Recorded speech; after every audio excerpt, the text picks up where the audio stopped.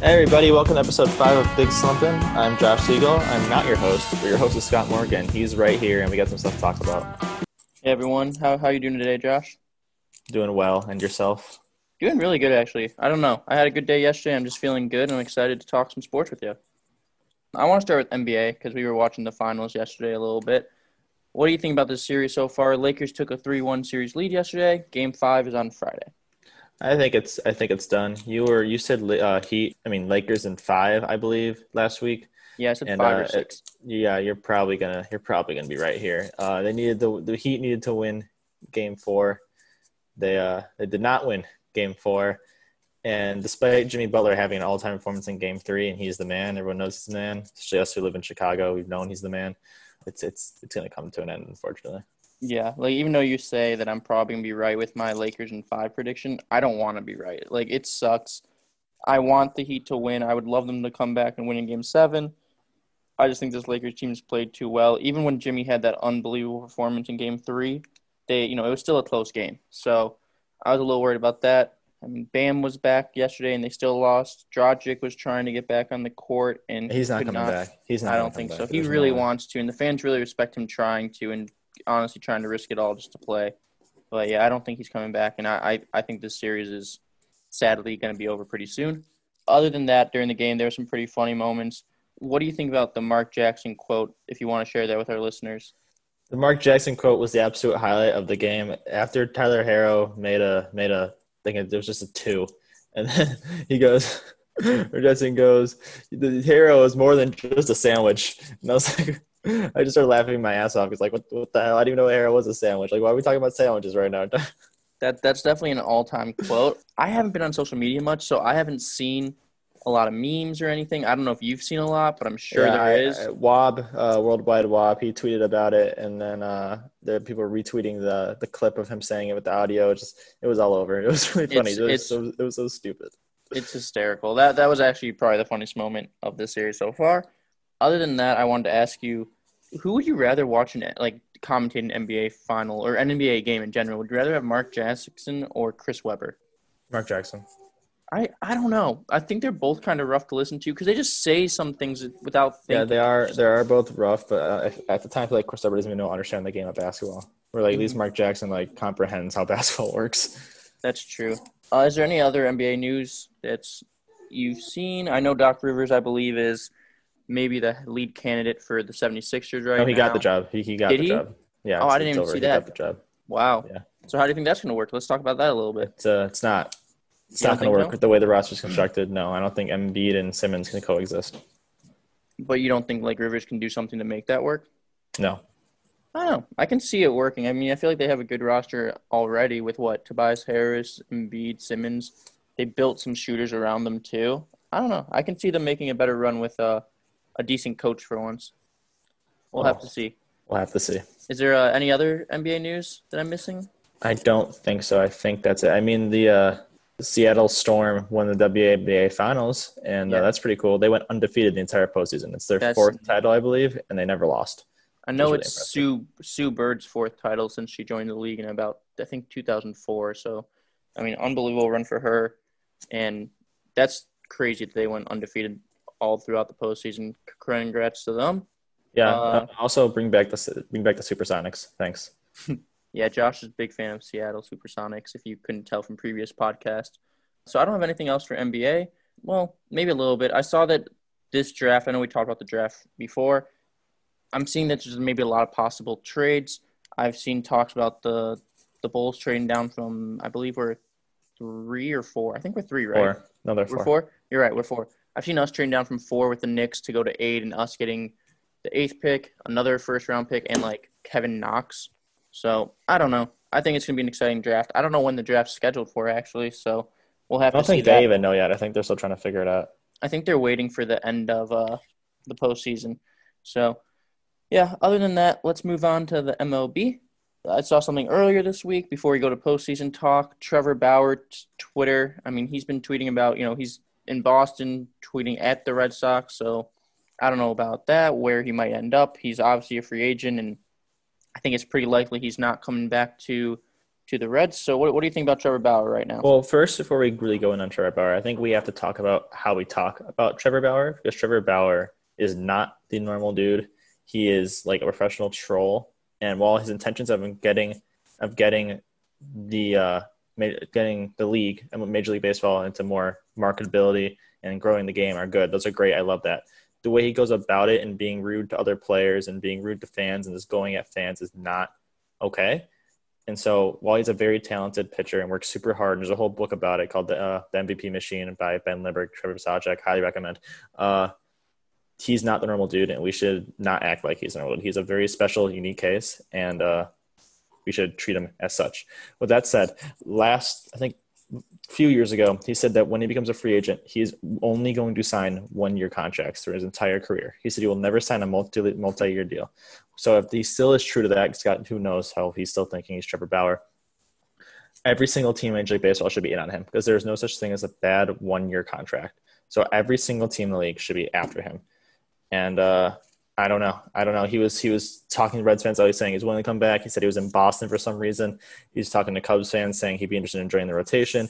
He's just doing his old Trevor Bauer Twitter thing, and who he's gonna go where he's gonna go, and that's really how it works. There's no way of predicting him. Yeah, I can't imagine him signing one-year contracts for the rest of his career. That's just not a very secure job decision.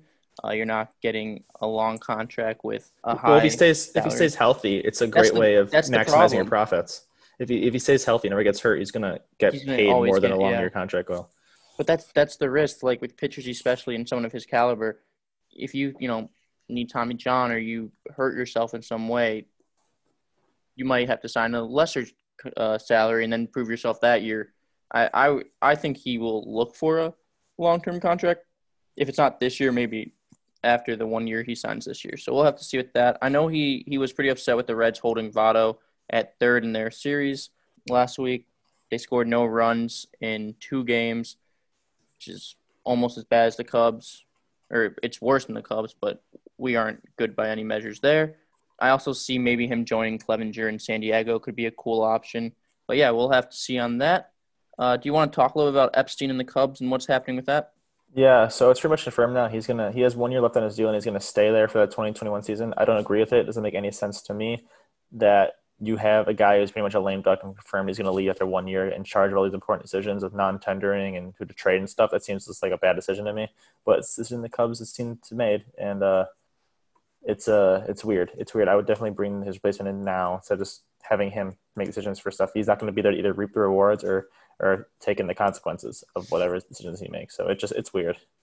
Yeah, and he spoke before about like stepping away after a decade of time with the Cubs. So yeah, I think he said his introductory press conference in 2012 that 10 years is the most he's willing to stay at a certain place, and so 2021 is his last year on the contract, and yeah, he will be leaving. I mean, do you think he's just staying this last year to help transition to the next GM? Or that's what Ricketts said he's doing, but that doesn't make any goddamn sense to me. He's probably just going to be Jed Hoyer, who's already the GM. So why do you think not like transitioning for years just does not make sense to you? Like I said, there's no consequences to his actions right now. Like he can make a bad move and he won't be here in Chicago next year to like have any consequences to that. He can make a good move and they go to the World Series and he still won't have any good. They won't get a ring. He won't get anything from it. So just like I don't know what he's doing. I don't know what his goals are. Ricketts said that his goals are just to make sure the Cubs are in a long-term health, but like who knows if that's true? Like they all say a bunch of shit. His end of season press conference was another load of shit for a third year in a row. It was just not good in Cubs. What was his press conference? I didn't see it. It was just like the same shit you used to do the past 3 years about holding the offense accountable and having to make changes. He said that for 3 years now. Nothing's ever happened. So it's just the same shit over and over again. We have suffered every postseason because we can't get enough runs for the past 3 years. So saying that and how we're going to change that, it hasn't changed. So that really bothers me. I know it definitely bothers you. You want him out. Is there any GM or that you would like potentially want to replace him that you can think of right now? Not any general manager, but back before 2016, maybe it started away in 2017, there was a guy named Jason Parks. He used to be a writer for Baseball Prospectus. He was a really interesting dude. The Cubs hired him as a scout. When they hired him, their farm system skyrocketed up the rankings, and then he was hired away to be a lead scout, I believe, for the Diamondbacks, and their farm system rocketed up the rankings. So I want that dude back. I want that dude back, and I want him back so bad. So if the Cubs would hire him in GM job or something higher in the organization, I would absolutely adore having Jason Parks back. All right. Let's go on to some of the postseason play I've seen. So I saw the Braves beat the Marlins yesterday. Acuna and Alcantara had a little bit of beef. Did you see that? Yeah, the Marlins are a bunch of babies, and like they keep hitting him because he keeps hitting home runs. It's ridiculous. It happened last year, I believe, with Urania after Acuna went a yard off him, and he didn't like that, so he hit him. It's like if you don't like being pimped off, don't give up a home run. And if you give up a home run, there's no. It's like it's assault. It's straight up assault to chuck a rock 100 miles an hour at somebody intentionally. It's just assault. So stop it. Yeah. Stop it. Just stop. Fuck the Marlins. So he homered, and then Alcantara said he accidentally hit him next at bat, but obviously Acuna took exception because of the stuff that happened last year. Braves are up 1-0 in the series.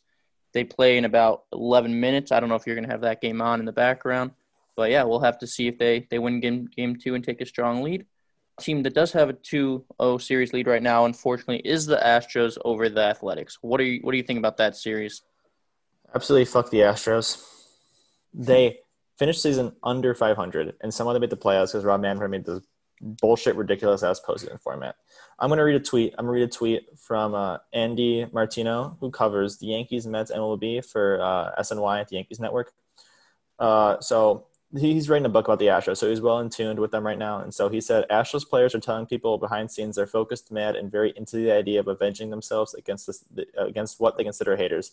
Like, say, the A's, Yankees, Rays, and Dodgers. Will be good theater. People who know these guys think they can run the table. They are the fucking villains, Scott. They're the villains. They fucking cheated. They don't get to avenge themselves against the haters. They deserve all the hate. They fucking cheated. Okay? It's ridiculous. I hate them so much. I hate them so much.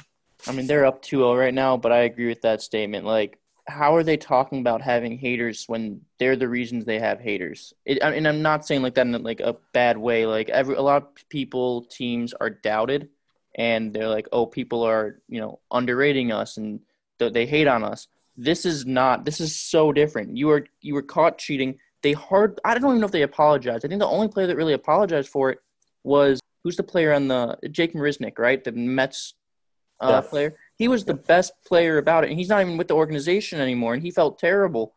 But yeah, I didn't think the MLB did enough for it. Side note, I love Jake Marisnick. He was my favorite Astro when he was on the team. I've been into that guy since he was in the minors of the Blue Jays. Love Jake Marisnick. Fuck all the Astros.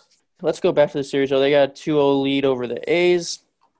What do you think this series is going to be? Do you think it's over? Do you think the A's can bounce back? It's over. Karma. Astros gonna make the fucking World Series because this is all bullshit and 2020 is the worst year of all time. But if they make the World Series and so the Dodgers and the Dodgers just absolutely steamroll them, I'm cool. I worry that if it is a Dodgers Astros World Series, that Dodgers might. This team is very good. Don't get me wrong. We talk about this Dodgers team. They should win the World Series. But I worry that if they play the Astros again, something crazy is going to happen. They're going to choke and the Astros win, and then the world just burns. Like, I am so scared of that scenario. I don't want them in. I don't want the Astros in the World Series. I don't either. But I bet they're going to – this year's bullshit. Do you not think the Rays or the Yankees could beat them? Oh, absolutely. I think the Rays and Yankees are the two best teams in the AL. Either one should be able to hand it right to the A's and shove it right up their ass. But the A's should be able to do that too. And the Twins should be able to do that too. So – again, the Astros finished the season under 500. They are not a good team. Well, we'll have to see how far they go. We'll talk next week, and hopefully they're not in good position as they are right now. So, yeah, let's talk about Rays, Yankees a little bit. Rays tied the series last night, 7-5 victory over the Yankees in Game 2. So it's a 1-1 series. This seems like a really good series to me so far. Do you think this will be the best divisional round series in baseball? Yes. Those teams are both stacked. And it's just fun to watch. I'm rooting for the Rays for sure. But, yeah, both teams are stacked. Do you think the Rays are favored? Yes, because they're the number one seed. I mean, not just because of that, but do you think they're – yeah. I didn't think you predicted them to go to the World Series, right? I did, I believe. No, you did? Did I? I did. I think I did. I think you were Rays, yeah, because they are number one. Who's pitching, do you think, in Game 3 for that? I don't know who it is. It's probably Morton. It's Morton versus let me look. Well, I mean, if it's Morton, I feel like they got a good chance to win, especially because Garrett Cole already pitched. So. Morton versus Tanaka. I didn't know it. No. Yeah, I think Morton will take that one. I was thinking Tanaka, but I wasn't sure. Both those guys are nails in the playoffs, so it should be another good game. Yeah, and then Nick Anderson, you said, and you watched actually, he pitched really well last. To the highest leverage situation in the game. It was top of the seventh. They were up 3, I believe, and they had guys on first and second, no out. Nick Anderson comes out, strikes out LeMahieu, strikes out Judge, strikes out Sanchez. Sick. He's filthy. He's gross.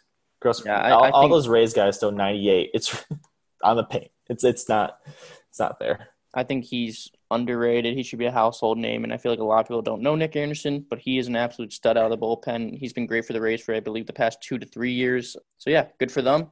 Let's see how they do in Game 3, who takes the lead. Moving on, Dodgers took Game 1 over the Padres. They won 5-1. Clevenger went out in the second inning. He had a velocity drop that was concerning to Jace Tingler. It was his slider's usually about, I think, 82, 84, and it went to 77. So they were a little concerned. He was already kind of dealing with injury problems. What do you think about that series as it starts off Dodgers 1-0? It's over now. It's over now. Clevenger's going to be out the rest of the playoffs. He said it felt like his elbow was like hitting his bone. It was some uncomfortable thing that's hard to think about. And, his velocity dropped hard.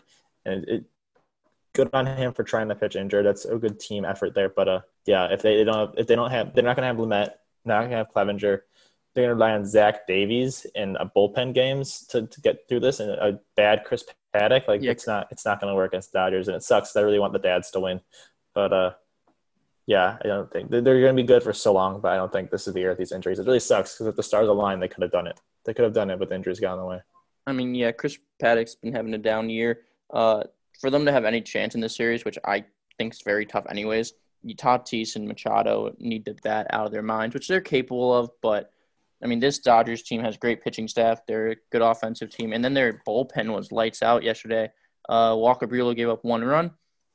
And then they went scoreless after that with 8 strikeouts in the last 5 innings with the bullpen. So they looked really solid. Dustin May, I watched a little bit of him. He is absolutely filthy out of the bullpen. It's just some of his pitches. Watch. Yeah, when he's on, he is just nasty.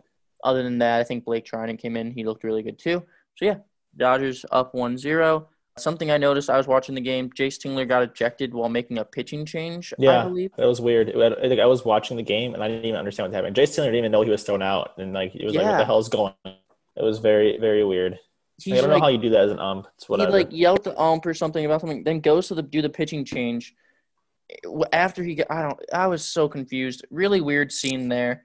Any other news on playoff baseball so far, Josh? No, nothing else on playoff baseball. Okay. Then outside of playoff baseball, Sam Dyson, you brought this up to me. Do you want to talk on that a little bit? Yeah, so I think back in February, this news broke that Sam Dyson did some domestic violence things against his former girlfriend. Ken Rosenthal wrote for The Athletic yesterday about what that detailed and why I don't feel a need to go into the details. I just want to briefly say that if you put your hands on a woman, you should automatically lose the right to play your sport. I don't care about second chances. I don't care about that. If you put your hands on a woman, get the fuck out of the sports. You don't deserve that privilege, and that's that. I'll actually add a little to that. I think it goes both ways. If you put your hands on your partner, your significant other, in any way that's violent, abusive, whatever. I mean, Hope Solo did it years ago, and she got suspended. But, yeah, I completely agree. Whenever you do something like this, you shouldn't be in the league. You're not a good person. If it's alleged, I don't know, but once it comes out, it's confirmed. I don't think this guy should be on a roster. So, yeah, any more thoughts on that? Playing a sport for your job is an absolute privilege, and that should be able to be taken away from you at any moment when you do something like this. I don't care about second chances. These guys should not be playing sports and making this amount of money for doing what they did. They shouldn't be rewarded.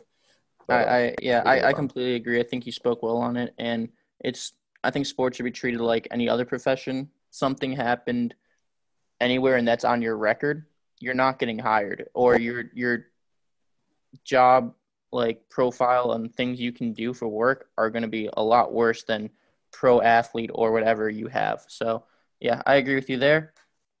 So we have our first guest in podcast history coming up, talk about football. His name is Trevor. He is a dear friend of both of ours, and I think you guys will enjoy hearing from him. He's a very goofy big dude. So we got him in here. All right. Welcome, everyone. Our good friend, as Josh already said, Trevor is here. Trevor is a grad student at Iowa State right now, so thank you for joining us and taking time out of your day. No worries. I mean, as a grad student, I'm pretty busy over here. So, All but I right. got time to talk about football anytime. Yeah, let's get into it. So Thursday night football matchup, we had Broncos Jets. Just a terrible matchup, honestly. The game was really entertaining, I thought, just like fun to watch, but it's just two not very good teams. Do you have any takeaways from that game? Yeah, you said two just not very good teams. They're kind of bottom of each of their respective divisions. But I will say one thing: we got a Flacco sighting, and it's always great to see Joe Flacco play some football. Although it was only a couple snaps, I think him showing he could still get out there proves that he's still elite. But in all seriousness, Hey, I think Can we backtrack? Joe Flacco, elite quarterback. Elite backup quarterback right now, I would say. I mean he came in and did his job for I think two snaps. So He went 2 for 2 for 16 yards. Sounds elite to So me. That pretty sounds pretty elite to me. efficient passing. I think he handed it off maybe a couple times, but I think Sam Darnold's smart enough and he's like, you know what, this is a game I can actually get some good stats against, so let me get back out there. yeah, I mean, it it, was just it was rough. I think the Jets are the worst team in football. I think they could maybe go 0-16 this year. What do you think about that? yeah. I mean I think unless serious change is made, I just don't see this team having the talent to win a lot of games, if any, like you said. And I really do think Adam Gase is going to get fired this year. And I originally thought he was going to be the first coach fired this year. Yeah, we'll talk about that a little later. I wrote that Yeah, down. I just this team is rough to watch. I feel bad for the Jets. I think if they maybe play Washington football team, that could be a fun one to watch. Maybe they can pull that out, but it was bad. I think Fangio's not a great coach for Denver either. I mean, Brett Ripien, he took several hits at the end of the game because they wouldn't knee it or run it. They were running plays, and he was just getting like hit in the head play after play. And I'm just watching, like, what are you doing, Fangio? So then he just ran off the field, didn't shake hands or anything. So that's fun to watch because you're two 0-3 teams that aren't very good, and you're getting pissy about that. So that was an interesting matchup. Other than that, on Sunday, Lamar Jackson and the Ravens, I thought had a good bounce back week after losing to the Chiefs last week. They won 31-17 versus Washington. Yeah, what do you think about that game? like you said, a good bounce back for the Ravens offense, which really did not show up against the Chiefs, which I think, I mean, no, that's no harsh against the Ravens, of course. I mean, the Chiefs are probably one of the best teams in the NFL. You know, they're in contention for the best and repeat Super Bowl champions. So, but yeah, good bounce back week for Lamar Jackson. He personally had a great game. I think their running game was the one maybe weak point from this part, but that Washington D line is definitely capable of stopping run games, so I wasn't too surprised there. But yeah, good game for Lamar Jackson. One of those games that didn't really pay too much attention to, but you expect the Ravens to win, and they did, in convincing fashion. Yeah, I mean they won by 2 touchdowns. I think Chase Young was out all game, so that probably helped their run game a little bit. Mark Andrews, I thought had a pair of receiving touchdowns, which I thought helped him. 'Cause I think he had a couple drops against the Chiefs, which weren't great. But Yep. like you said, I mean they weren't expected to beat the Chiefs. The Chiefs are maybe number one team in football or a contender for the Super Bowl, like you said. And yeah, I thought the more interesting note is after this game, I think today actually, Haskins is now being benched for Kyle Allen. Haskins went in the game on Sunday. He went 32 of 45, threw 314 yards, had no touchdowns, no interceptions, but did okay. Yeah, what do you think about Kyle Allen being named the starter for week 5? Honestly, I'm glad that the name they said was Kyle Allen and not Alex Smith. I think I don't think the Washington football team or any of their fans really expect them to win a lot this year, so they're trying out different things, trying out Haskins. I guess maybe they're not seeing what they like from him. So I don't know. It's kind of, I guess for me, it's kind of weird that you'd have this young quarterback that you could still give good reps to, but then you go with Kyle Allen. You know, hope it works out for them. But yeah, Kyle Allen. I mean, I don't think they're necessarily going to get better based off of this move, but yeah, I think they're just not happy maybe with what they're seeing from Haskins, and maybe some time on the bench could get maybe some fire under him or get him to do what they want to start seeing from him. So those are my Yeah, thoughts. I think I was kind of shocked with one thing the benching, and also not even that it's not like they're just putting Kyle Allen over Haskins. They're doing Kyle Allen, Alex Smith is the backup, and then Dwayne Haskins is now the third on the depth chart. So I was a little shocked that they dropped him all the way down the list. But I think with this Washington offense, their O-line gets a lot of pressure, and then he has Terry McLaurin, and Antonio Gibson is actually stepping up a little bit, but they don't have much. He didn't have that many weapons. It's just a tough scenario for him overall.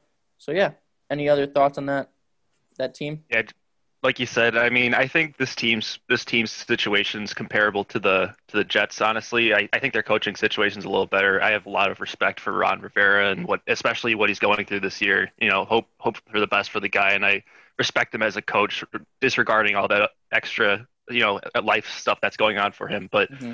and I also think that they have a little more young talent, like you said. They got Dwayne Haskins, they got Terry McLaurin. They got some good prospects. Gibson, their running back, who's also pretty young. But I mean, yeah, I don't expect them to win a lot this year, and I don't think that Kyle Allen being the starter is necessarily going to change a lot for that team. Do you think they might eventually put Alex Smith on the field? I mean, I'm happy for the guy, and I really do hope he's okay and he's good enough to play. But I don't see him.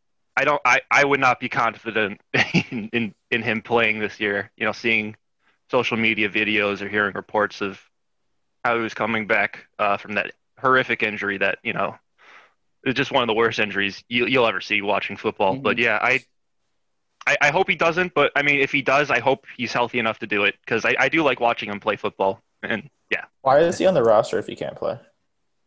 It's the Washington football team. Oh, So okay. I was thinking about it when I saw that injury, and he's been rehabbing for, I think, a year now at least. It's just, if there's any team, like if I was a GM or manager, I'd be so scared about putting him back out and something happening again to his leg or something. So if any team was to give him a chance, I'm not surprised it's the Washington football team. I think he's good to go. I'm sure he's been practicing and playing and has done all the right steps. But yeah, I would just be nervous about putting him out myself. But yeah, let's move on to the Bears, Josh. So they dropped their first game of the year, 19-11 versus the Colts.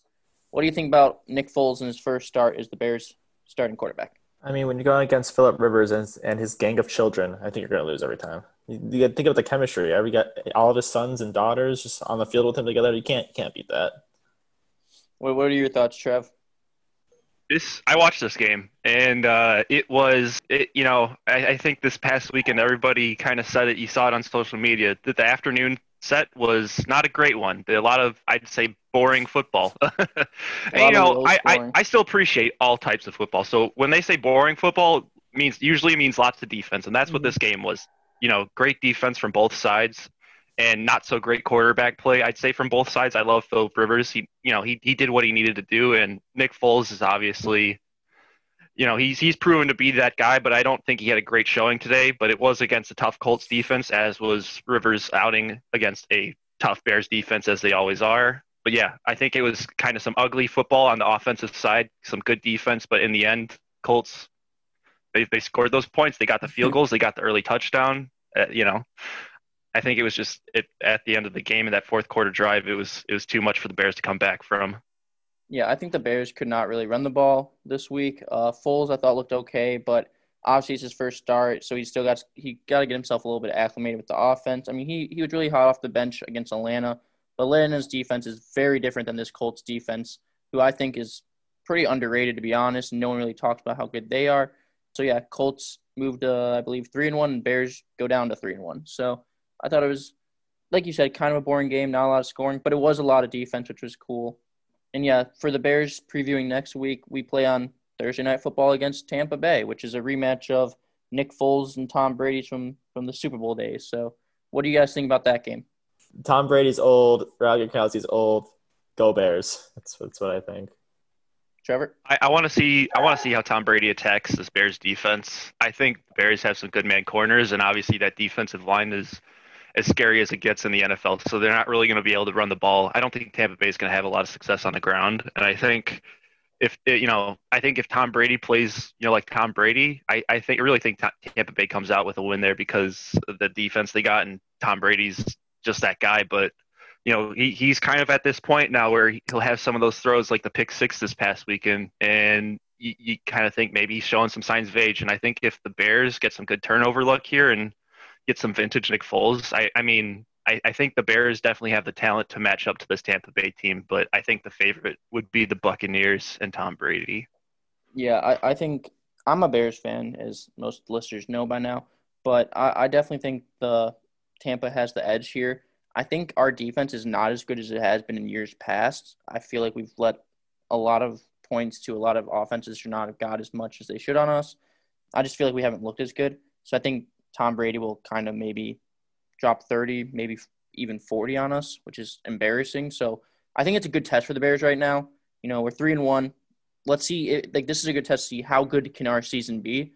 If we can come out, hold Tom Brady, and then get our offense going, we could win this game. But I mean, that's a tall task to ask the Bears to do. So we'll have to see. I think it's gonna be a good Thursday night matchup. Can't really be worse than Broncos Jets. So yeah, I think it should be a good one. Moving on, Cleveland Browns, they moved to 3-1 and beat the Cowboys 49-38. OBJ had a huge game. He had 2 receiving touchdowns, 1 50-yard rushing touchdown, so just big game from him. What do you guys think about that game? I mean, let me just say this. I know Browns won this game, and they should be who we're talking about and giving the respect to. But I think the Cowboys have proven, at the very least, that they are must-watch football every weekend because you just don't know what's going to happen. I mean, last week against Seattle, another shootout against the Falcons, the comeback. Their offense is so exciting to watch, and the fact that their defense always puts them in these positions for their offense to have to climb back into the game somehow. I think Cowboys are must-watch football at this point. I think Dak Prescott, yeah, he's getting what you could call garbage time stats maybe, but I think a lot of that also is him just being maybe elevating his game. I mean, he's on pace for like 6,000 passing yards. The dude, I think he's more than proven so far that he's a quality quarterback in this league. But going back to the Browns, I mean, 3-1, I don't think anybody really expected them to be in this position right now, just because we've learned to temper our expectations with this Browns team. But I think the new coaching's definitely helped them out. I think OBJ finally, cracking the end zone three times, right? I think that really helped them. I mean, 49 points, that was a great effort from the Browns offense and against a good Cowboys offense. I mean, letting up 38 points isn't great, but again, I think you're going against a fighter in that Cowboys offense, and Dak Prescott's having a career year right now. So that's not the worst thing in the world, and they ended up winning the game. So I think Browns 3-1. I think they got a good roll going right now. Yeah, and then on the other side, like you said, Dallas has dropped now to 1-3. I think Dallas could potentially be the worst defense in the league. I mean, they just are letting up so many points. And you could say like garbage time points and touchdowns for Dak, but he's not like it's not like he's up by touchdowns and he's throwing it just for fun. Like he needs to throw. He can't run. He can't run out the clock. And he's been productive. He's not getting a lot of interceptions during the garbage time. I think right now he's averaging 422.5 passing yards per game, which is just absurd. But their defense is allowing 36.5 points a game. So that's not great on them. Is Dak just proving that his contract should be extended at this point? I've never been a big fan of Dak. I'll admit it. I like to hate on the Cowboys a lot, but I think, I mean, looking at his career and especially what he's done this year, I think he's shown nothing but positive growth. And you look at those Cowboys teams where we always talk about how they're not clutch or they lose in the playoffs. They make these horrible mistakes. They go 8-8, 7-9, whatever. They have those flaws, and I don't think those flaws have ever been Dak Prescott. And especially after these first 4 games, even though they're 1-3, Dak has shown he's a guy that's worthy of a top QB contract in the NFL. And I mean, honestly, with the way he's playing this year, if Dallas wants to keep him, they might have to make him one of the highest paid quarterbacks, if not the highest paid quarterback in the NFL. I think he's really shown out against some good teams, and when we he's speak really of them proven himself. being 1-3, I think they'd be 0-4 without Dak, especially with that game against the Falcons where they came back and actually won the game. Absolutely. Without him, they're 0-4, and we're not even talking about them how we are right now. An interesting side note, I think, Josh, you'll enjoy this. So Jarvis threw a touchdown to OBJ, and when he throws a football, he throws it lefty. But when he throws baseball, like he did a first pitch, he throws it righty. I don't get it. And, like, both were good throws. It's just I thought that was an interesting fact that I wanted to share with you guys. What do you think about Jarvis and his throwing mechanics, I guess? This might shock you, Scott. but I knew that. Did you? Yeah, I don't know why I knew that, but I knew that, and I think it's just really weird. Like I I just don't find it funny. understand how that like the brain functions those two different tasks and different arm. It doesn't make sense to me. But Like I can cool. comprehend like in baseball throwing one hand hitting another way, but I can't imagine throwing two different balls with a preferred different primary hand. I don't know. I just found that funny, a little baffling. So yeah, let's move on. Russell Wilson, he stayed hot this week. He led the Seahawks to a 31-23 win over Minnesota. What do you guys think about that game and Russ so far this year?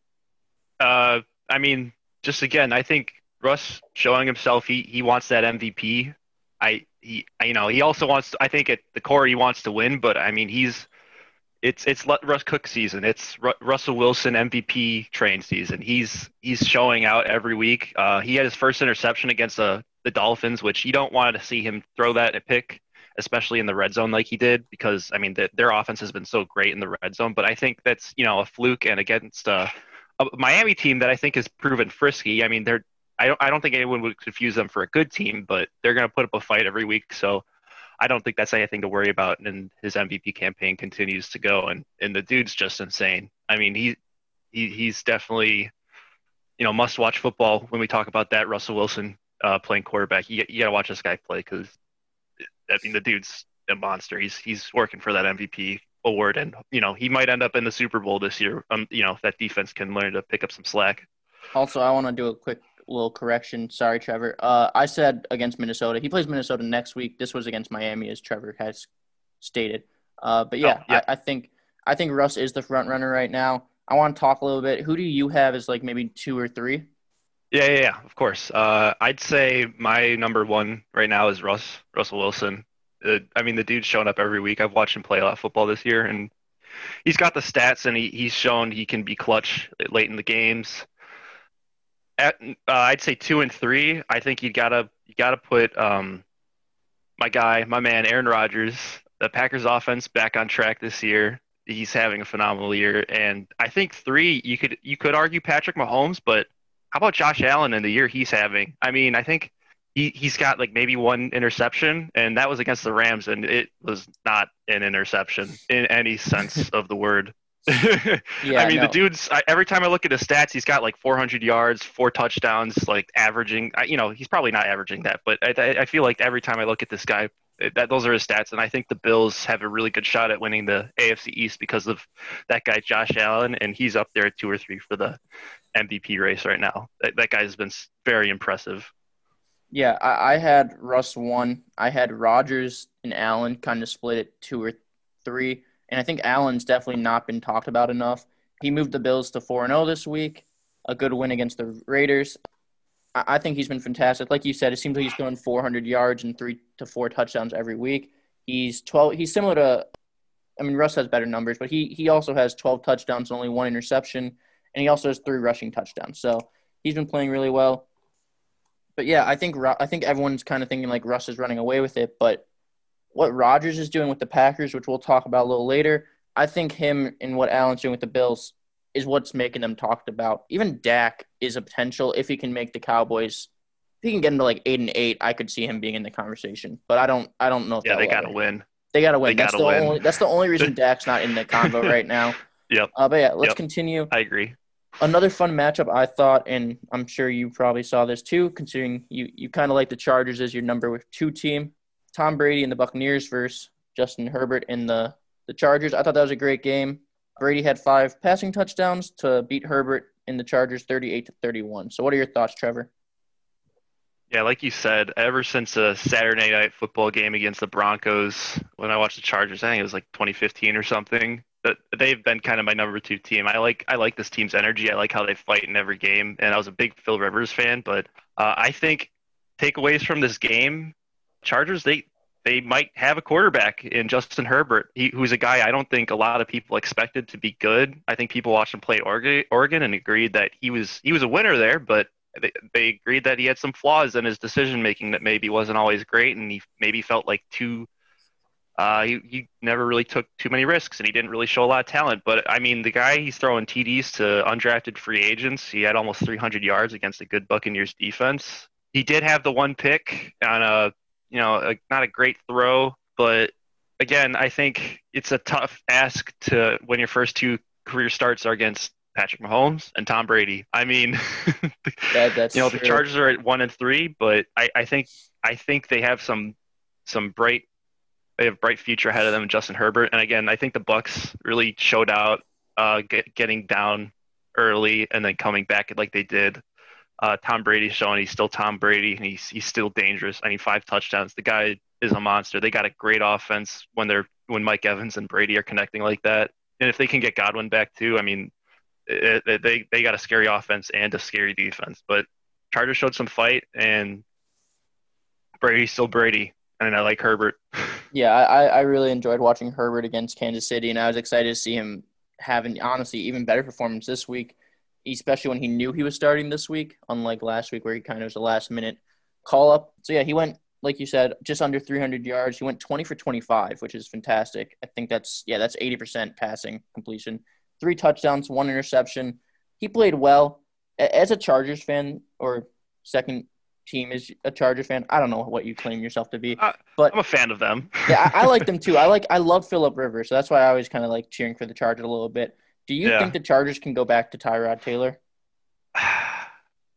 Tyrod Taylor, I feel bad for the guy. And I honestly, I mean, from what I've heard from the coach, it sounds like they almost have to. But if I was a true Chargers fan and they were my number one team and I cared about a lot of it more than Chargers more than anything, which, I mean, they don't seem to have too many of those these days, in Los Angeles. But I would want Herbert to start for the rest of the year, unless there's any worries of injury. I really think that Herbert's the guy you got to go with. I think he gives you the best chance of winning. He is young and he's going to make mistakes, but I don't think Tyrod Taylor takes those risks that winning quarterbacks are going to need to take to win games.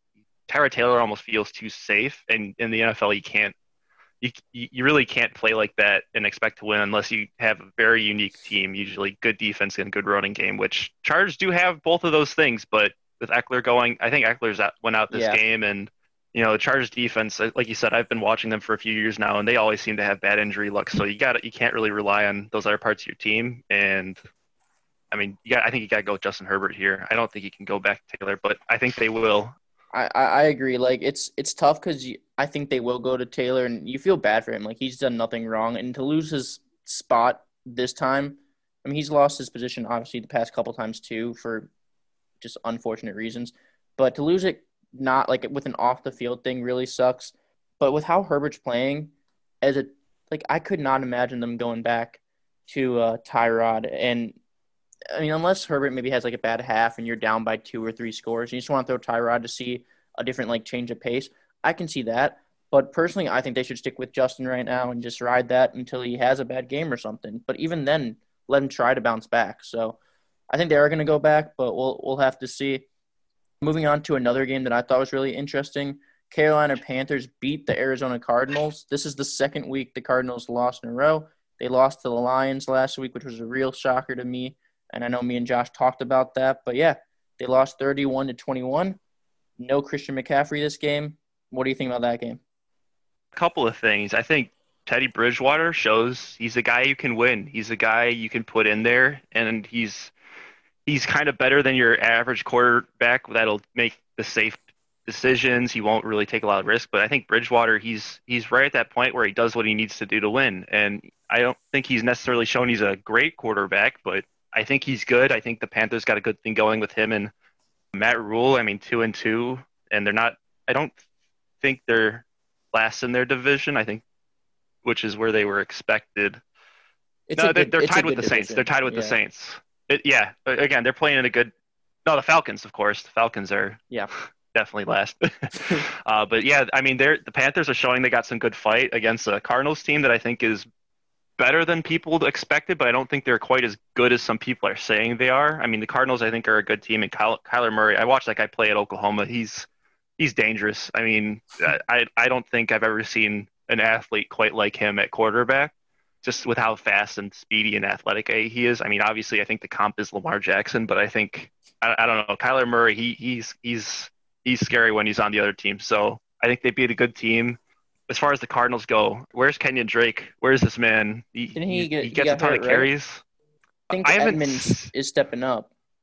Is he? Okay, well, Let me I look would that up. say like based on his last 4 weeks though, he did play in this game. I think he got like 12, 13 carries, but in the past weeks he's been getting closer to 20. And I think this trade's kind of he had a good end to last year, but I think their running game needs to step up because I haven't seen a whole lot from their running backs. And Kenyon Drake's kind of that guy that they traded for. They expected a lot out of him, and I think it's kind of surprising to see he's not really producing. So, but again, Kyler Murray being a mobile quarterback like he is certainly helping in that run game. But I think one of those reasons they lost against the Panthers this past weekend is their running game really didn't show up. And like I said, Teddy Bridgewater, he's a winning quarterback, and he did what he needed to do to win, and they played a good game. Yeah, I definitely think Teddy gets labeled a lot of times as like the perfectly average quarterback, where he just does everything average. Like, he's not going to have a great game, but I thought he managed the game well. He led this team. He threw to Robbie Anderson and DJ Moore, had good games. So, yeah, I thought it was a good game for the Panthers, good for Matt Rule. And, yeah, I do agree. I think the Cardinals' run game, Kenyon Drake is expected to be a big role there, as well as a pass-catching back, and we just haven't seen that recently. So we'll see if he bounces back. But, yeah, thanks for sharing about that. We talked about the Bills a little bit earlier, how now they're 4-0 and they beat the Raiders 30-23. Are the Bills underrated? Like, I feel like no one talks about them.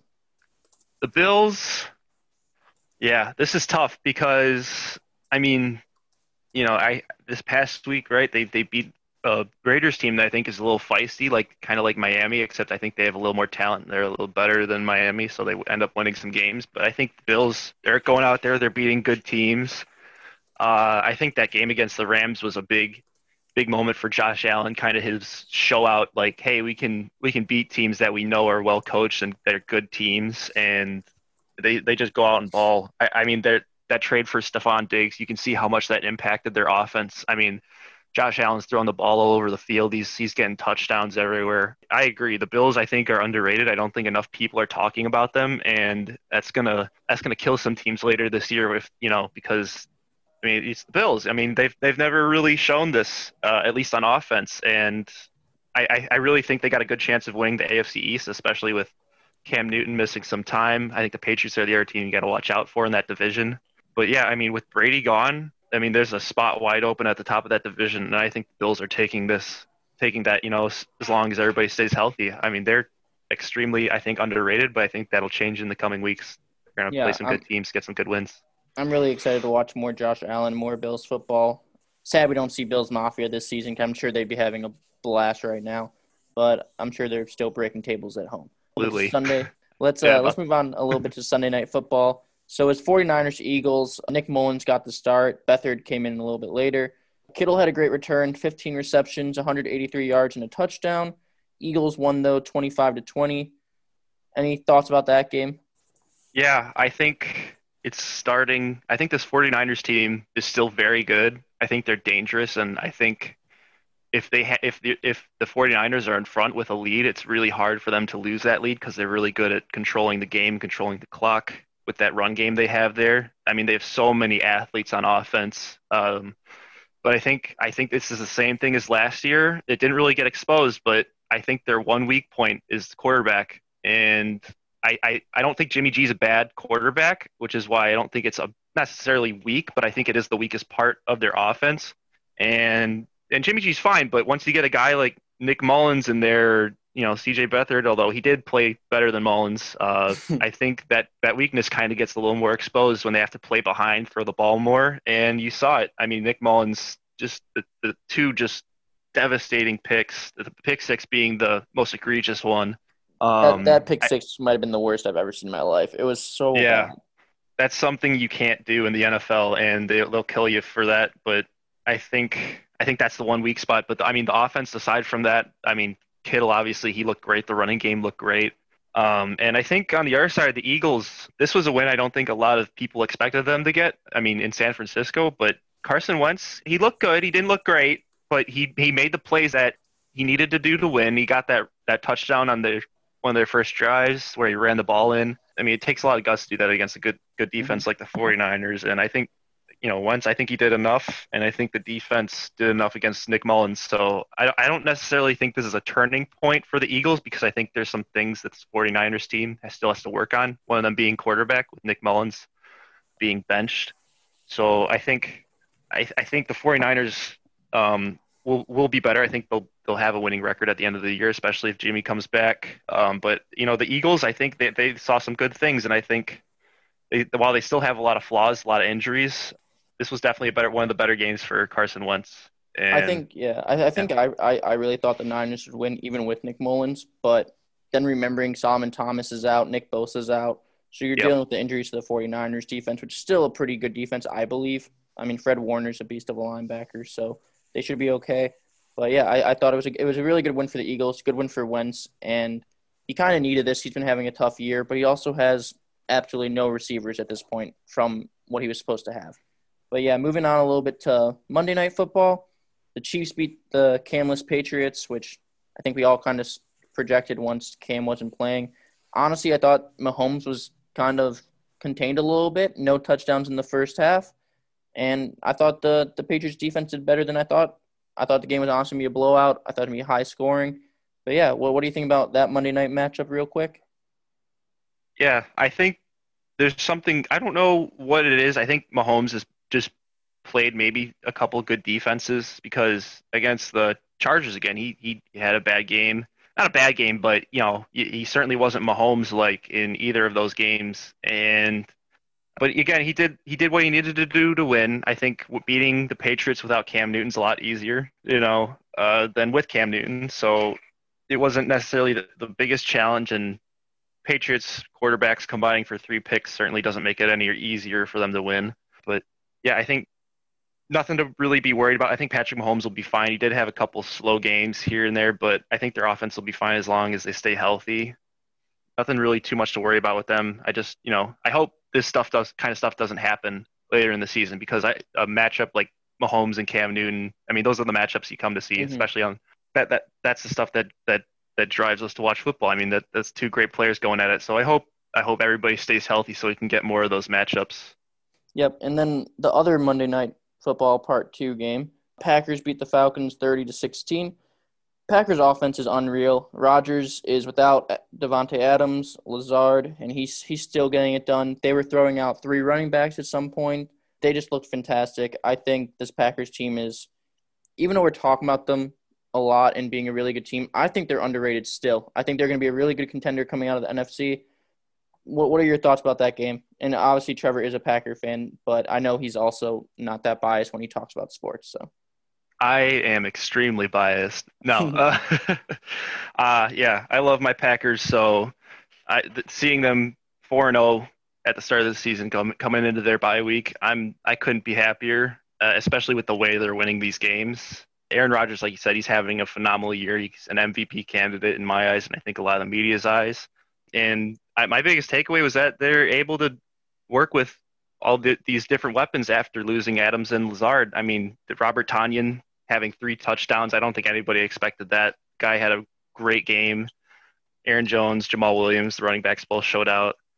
The defense, going against Matt Ryan, it's always going to be a fight. So only giving up 16 points, I wasn't too disappointed in that. But when Julio Jones isn't on the field as much as he could have been, because he's obviously dealing with a hamstring injury, it's not going to be as hard as it would be with him out there. So holding Matt Ryan to 16 points, I was okay with that. But again, I think the thing that worries me about this Packers team, as it does with any other Packers team, is injuries and defense. So as long as those two stay together, I think they got a good chance to win out with a winning record and get a good run for that Lombardi Trophy. On the other side of the football, the Falcons, I think it's time to see how long it takes for Dan Quinn to get fired. I mean, as long as he keeps losing games, it's not looking good for him. But I mean, it wasn't easy though. I mean, when you have as many injuries as they've had, and anyone who watched the broadcast knows that that's kind of all that was talked about on that game was just the Falcons back end. Their secondary was just decimated by injuries, and they had a lot of people out there playing snaps that weren't getting snaps before, a lot of confusion. So they need to get healthy, and they need some better coaching if they expect to win games. let's continue, Trevor. I know you talked a little about this earlier. So yeah, head coach and general manager Bill O'Brien was fired after an 0-4 start. What does this mean for the Texans? I'm surprised that this lasted this long. I think the Texans, they're a confusing team to me because I feel like they do have a lot of talent. I mean, Deshaun Watson, in the past, of course, they had Hopkins, and they've had some good players. J.J. Watt, Matthew was on the team for a little bit. They have some really quality players, and they've had some quality teams, and they've had success under Bill O'Brien. But I think every year people have said the same thing about them. They can't seem to get past that divisional round. They get into the wild card. They beat up on some team, in the on that afternoon game that everybody's kind of sleepy during, and people kind of forget it happens, and then they get in divisional, and then they end up, not going any further. I think so. It's kind of surprising to me that they kept them there as long as they did. But I mean, they did have some success under him, and it shouldn't be understated. They didn't really have a stable team while he was there. They had 10 different starting quarterbacks since 2014, which is when he was hired, the most in the NFL. But with those 10 quarterbacks, Bill O'Brien actually ends up with a winning record. They said 52-48 over his career, and he went 9-7 with Brock Osweiler, 2-0 with Case Keenum, 5-5 with Brian Hoyer, 6-6 with Ryan Fitzpatrick. I mean, those are all names that you don't expect coaches to have a lot of success with. Even though I love guys like Fitzpatrick, I mean, those are all names you hear and you think backup quarterbacks. So getting good records with those quarterbacks is kind of surprising and impressive. So I don't want to. I'm not going to talk too much crap about Bill O'Brien, but again, he's made some questionable decisions that, trading DeAndre Hopkins for David Johnson, a guy who's been injured throughout his career, and just a second-round pick. I mean, Hopkins is arguably the best receiver in the NFL. You can make the argument. I can't imagine Watson being too happy when he saw that his number one target was leaving. And I do think a big reason that Bill O'Brien did last this long, which I was also a little shocked about, was that they beat the Bills last year in the playoffs. I think that kind of gave him a little bit more breathing room to work. But then this offseason, I had no idea what he was doing. But yeah, continue. Yeah, and going back to especially when they gave Bill O'Brien that GM power, he wasn't considered GM, but he had that personnel power. Like, he's trading Hopkins. He traded 2 firsts and a second for the Miami players, Tunsil and Stills. They trade Clowney to Seattle. I mean, these are talented players and good picks that they're getting rid of, and now they're 0-4. Their first-round picks are in Miami.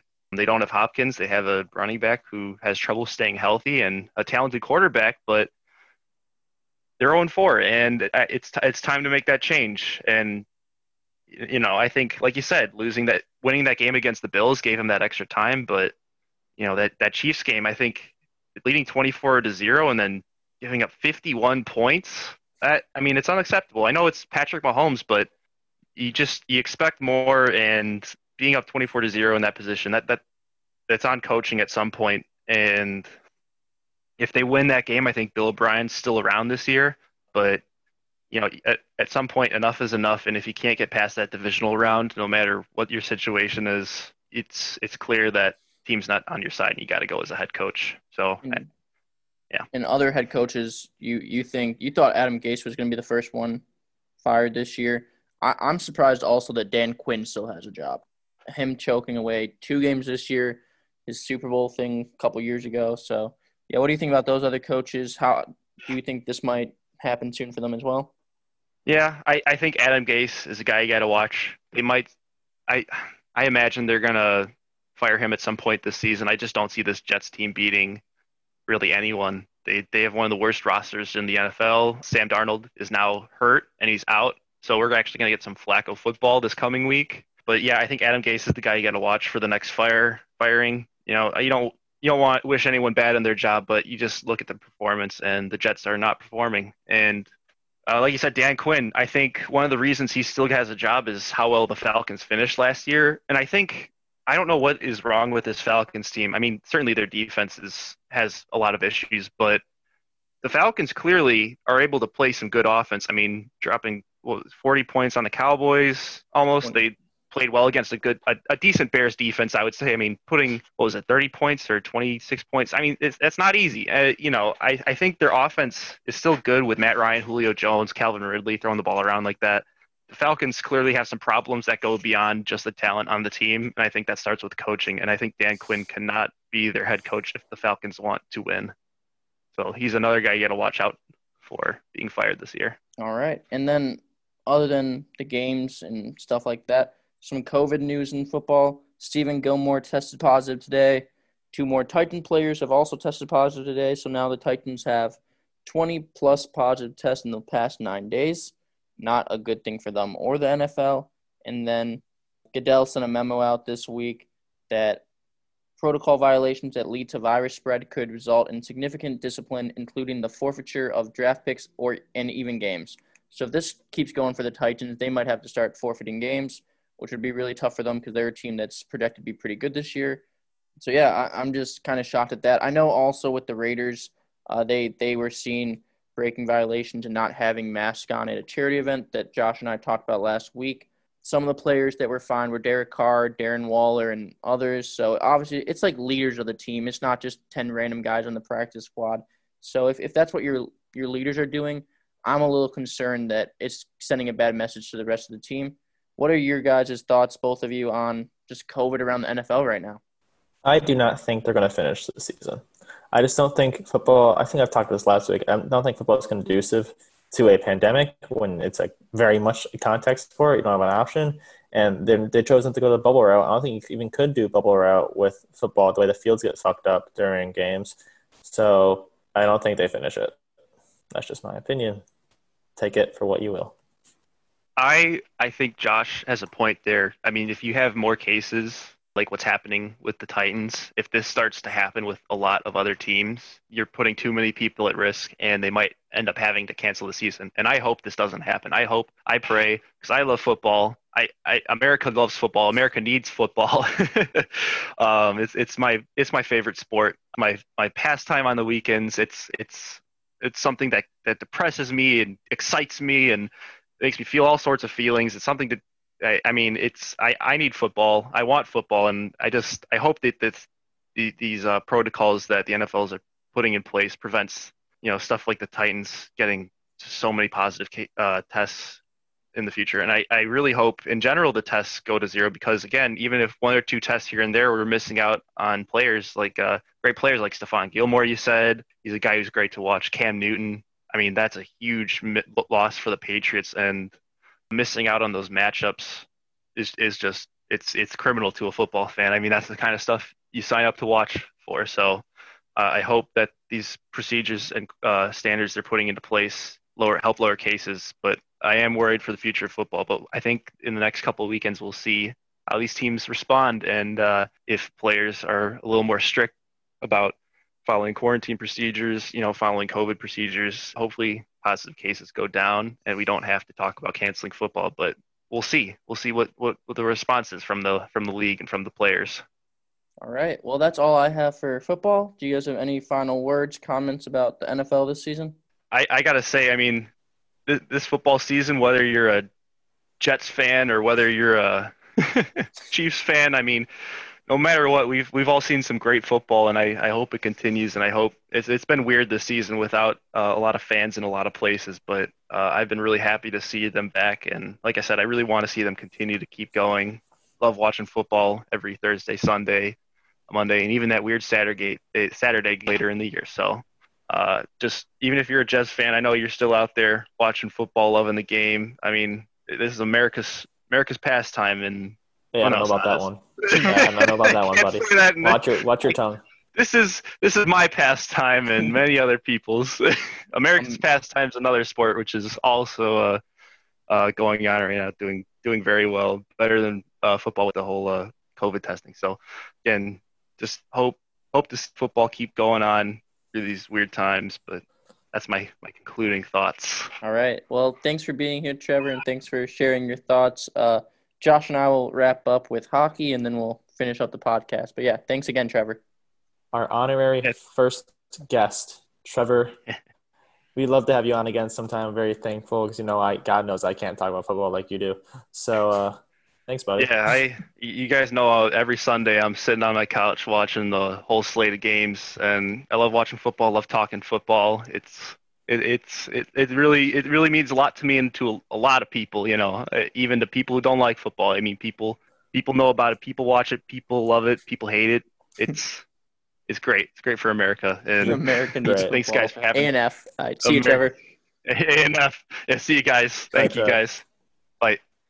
So Josh and I are going to wrap it up with hockey. NHL draft was last night. Alexis Lafreniere went number 1. I think I botched that name. Apologies to him if Probably he's did. listening. It's okay. That's okay. I hope. I don't think he's listening. I hope he is, but I doubt he is. So apologies to him. He went number 1 to the New York Rangers. I think they're going to be a really dangerous team, honestly, with him. We talked about the NBA, how right now the draft number 1 spot is like wide open. It can be anyone. With hockey, I think we've known that he's been going number 1 for a while now. So good for him. And I think this Rangers with Panarin and other weapons could be a really dangerous team with addition. He had 112 points in 53 games last year. And then A lot of points. I thought you were going to say, is that good? I was going to say, is that good? Dang. So, yeah. So he's averaging more than 2 points a game, which is just fantastic.